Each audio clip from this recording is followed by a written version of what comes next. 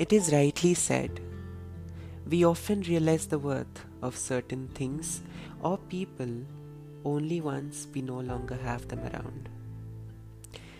I can rightly say that I've experienced this today. Tune in to find out how it went.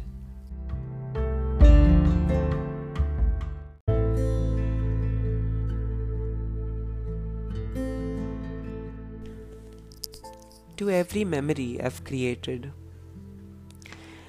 As my mother drove me through the roadway carved between plush green trees, she asked me how it felt to be back here.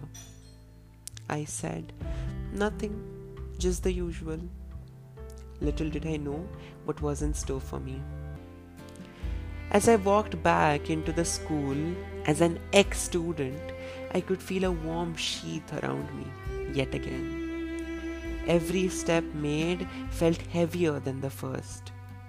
I met teachers who hadn't forgotten me even years after having passed out.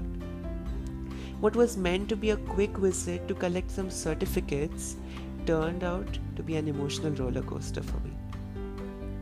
I saw every tiny memory created here flash right past my eyes as I walked through the corridors once again.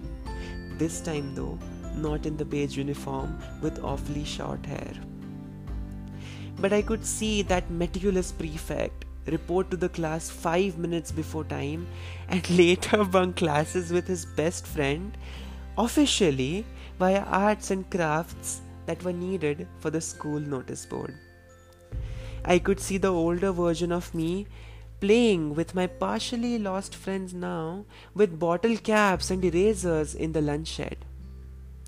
My first cab had arrived. I never planned to stay here for long after years of body shaming and more. But I cancelled the trip. I waited longer because my heart wasn't done yet.